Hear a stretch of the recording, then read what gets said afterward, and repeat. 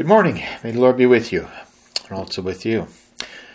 Today, as this is the second Sunday in Lent, we continue to look at what Jesus' life and death and resurrection means for us. Of course, that's something that we actually do every single Sunday as Christians. We gather together, we pray, "O God, you see that of ourselves we have no strength. By your mighty power, defend us from all adversities that may happen to the body, and from all evil thoughts that may assault and hurt the soul. Through Jesus Christ, your Son, our Lord, who lives and reigns with you and the Holy Spirit, one God, now and forever. Amen." Our Old Testament lesson is from Genesis chapter 17. When Abram was 99 years old, the Lord appeared to Abram and said to him, "I am God Almighty. Walk before me and be blameless, that I may make my covenant between me and you, and may multiply you greatly." Then Abram fell on his face, and God said to him, "Behold, my covenant is with you, and you shall be the father of a multitude of nations. No longer shall your name be called Abram, but your name shall be Abraham, for I have made you the father of a multitude of nations. I will make you exceedingly fruitful, and I will make you into nations, and kings shall come from you. And I will establish my covenant between me and you and your offspring after you throughout their generations for an everlasting covenant, to be God to you and to your offspring after you." And God said to Abraham, "As for Sarai, your wife, you shall not call her name Sarai, but Sarah shall be her name. I will bless her, and moreover, I will give you a son by her. I will bless her, and she shall become nations. Kings of peoples shall come from her." This is the word of the Lord. Thanks be to God. Our epistle is from Romans chapter 5, the first 11 verses. "Therefore, since we have been justified by faith, we have peace with God through our Lord Jesus Christ. Through him we have also obtained access by faith into this grace in which we stand, and we rejoice in hope of the glory of God.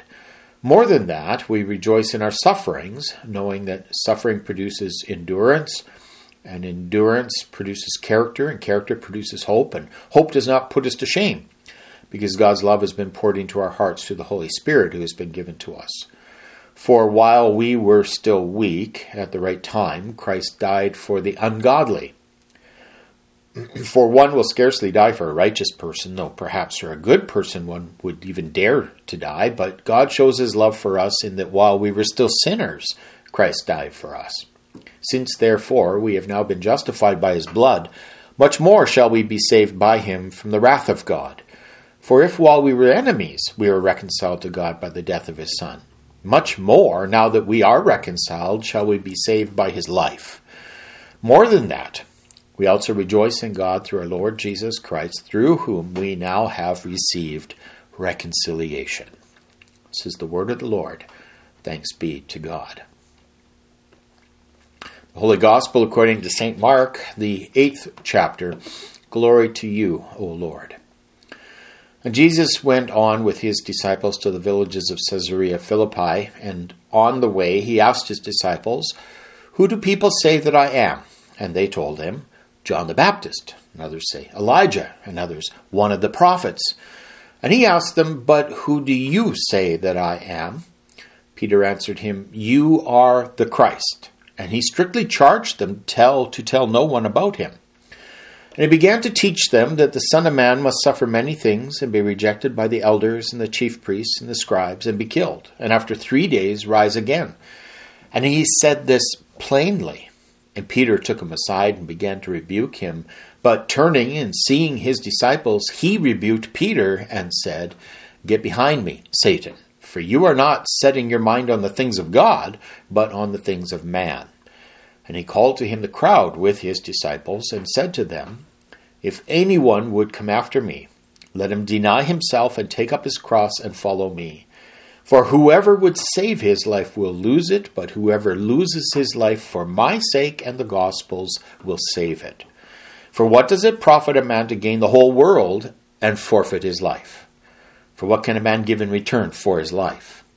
For whoever is ashamed of me and of my words in this adulterous and sinful generation, of him will the Son of Man also be ashamed when he comes in the glory of his Father with the holy angels. This is the gospel of the Lord. Praise to you, O Christ. Well, grace to all of you and mercy from our Lord and Savior Jesus Christ. Amen. Our text from Romans chapter 5, verses 1 through 11. I want to reread verses 10 and 11. For if while we were enemies we were reconciled to God by the death of his Son, much more, now that we are reconciled, shall we be saved by his life. More than that, we also rejoice in God through our Lord Jesus Christ, through whom we have now received reconciliation. Dear friends in Christ, for those of you who attended Dale's funeral on Friday, today's sermon might be a little bit like Jesus' death and resurrection for us, part 2.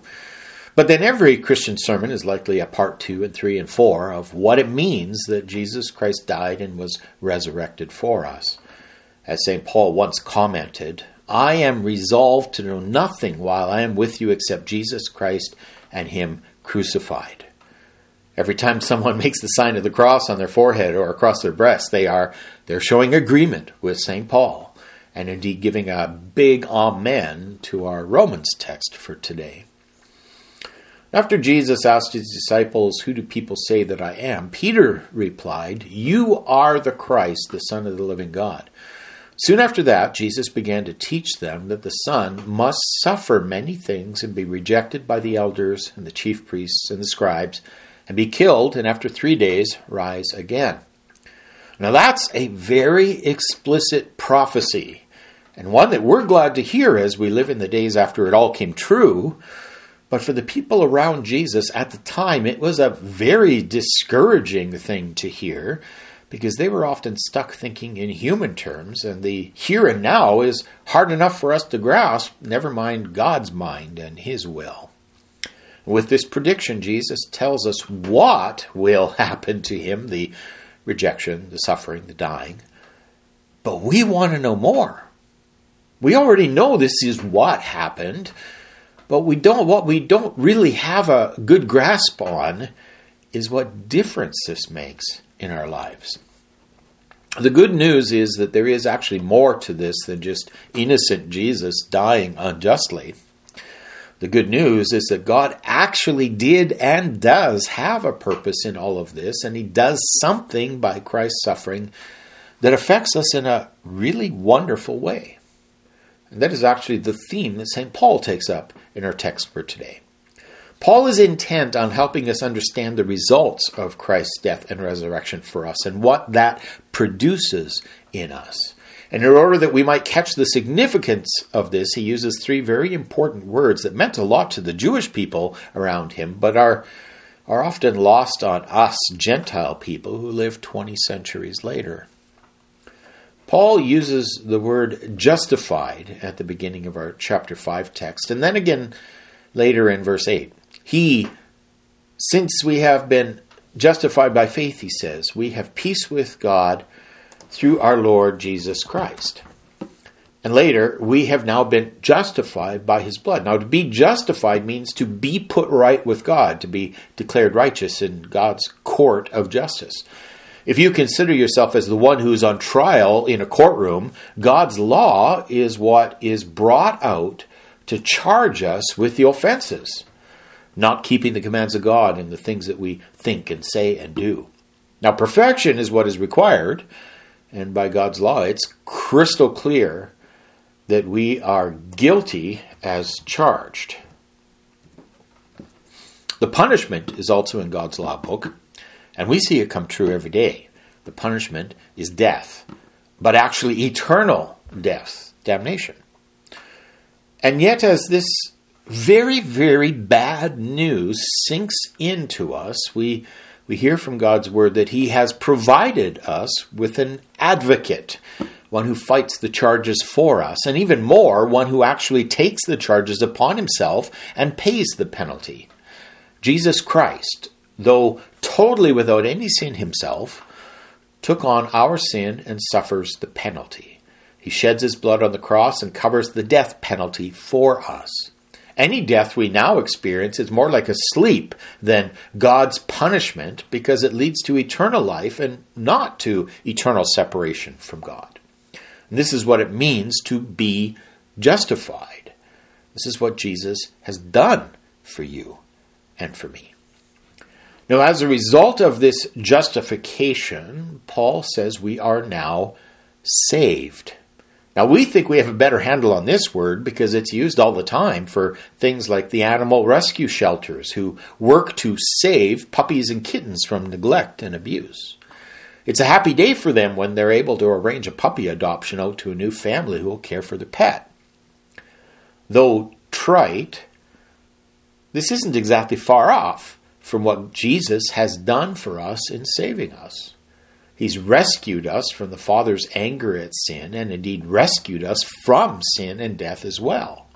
By Christ's death and by his rising to life again, we have been saved, rescued. And so being saved is another way to talk about what Jesus has done for you and for me. And that leads us to the last word for today, which perhaps is a word that has the most day-to-day impact in our current lives. Paul says that while we were enemies, we were reconciled to God by the death of his Son. And this happened, Paul says, through our Lord Jesus Christ, through whom we have now received reconciliation.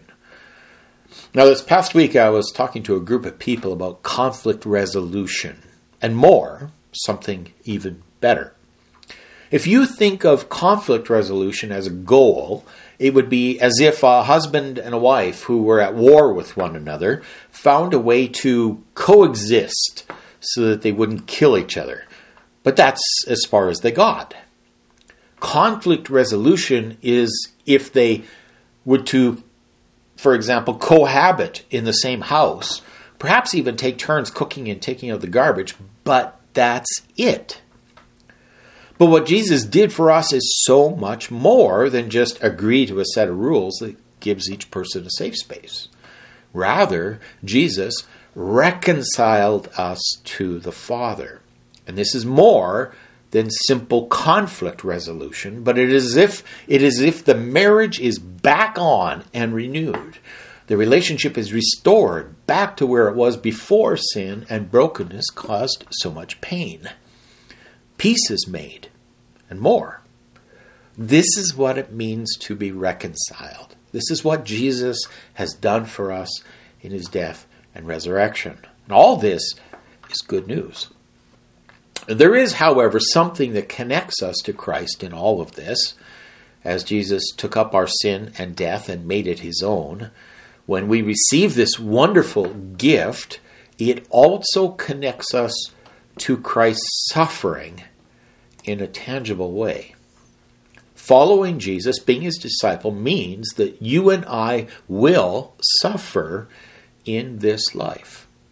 There will be persecution and times of temptations when the devil, the world, and our own sinful flesh will try to mislead us and destroy our faith and our connection with Christ. There will even be suffering in our lives, but strangely, dealing with all of this will have a positive impact on us and those around us as we trust in Christ.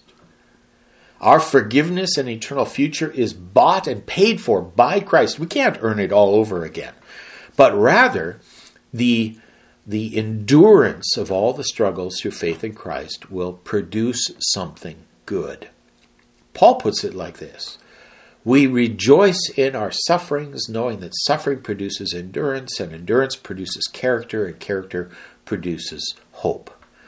Because of the peace we have with God, we are now able to rejoice even in the midst of sufferings. We know there's something more, much more than the sufferings in this world and in this short life. The joy of Christ is greater than the challenges. Indeed, God is doing something through all of this. He's working in you to give you a strong and tested Christian character with the end result of an even greater hope. Hope is knowing what's in store for you because of Christ. You can't see it yet, but you know that it's coming. So don't fear. There's good news as justified, saved, and reconciled children of God. There's challenges ahead for sure, but as we live in Christ's love by the Spirit's power, we grow and mature through the challenges so that we reflect Jesus' own character and love as our hope grows and even blossoms. Thanks be to God. Amen. Well, let us together pray as our Lord Jesus taught us. Our Father, who art in heaven, hallowed be thy name. Thy kingdom come, thy will be done on earth as it is in heaven. Give us this day our daily bread, and forgive us our trespasses as we forgive those who trespass against us. And lead us not into temptation, but deliver us from evil. For thine is the kingdom, and the power, and the glory, forever and ever. Amen. Now receive our Lord's blessing. The Lord bless you and keep you. The Lord make his face shine on you and be gracious to you. The Lord look upon you with his favor and grant you his peace. Amen. Go now with peace and joy as you serve your Lord this week. Thanks be to God. Amen.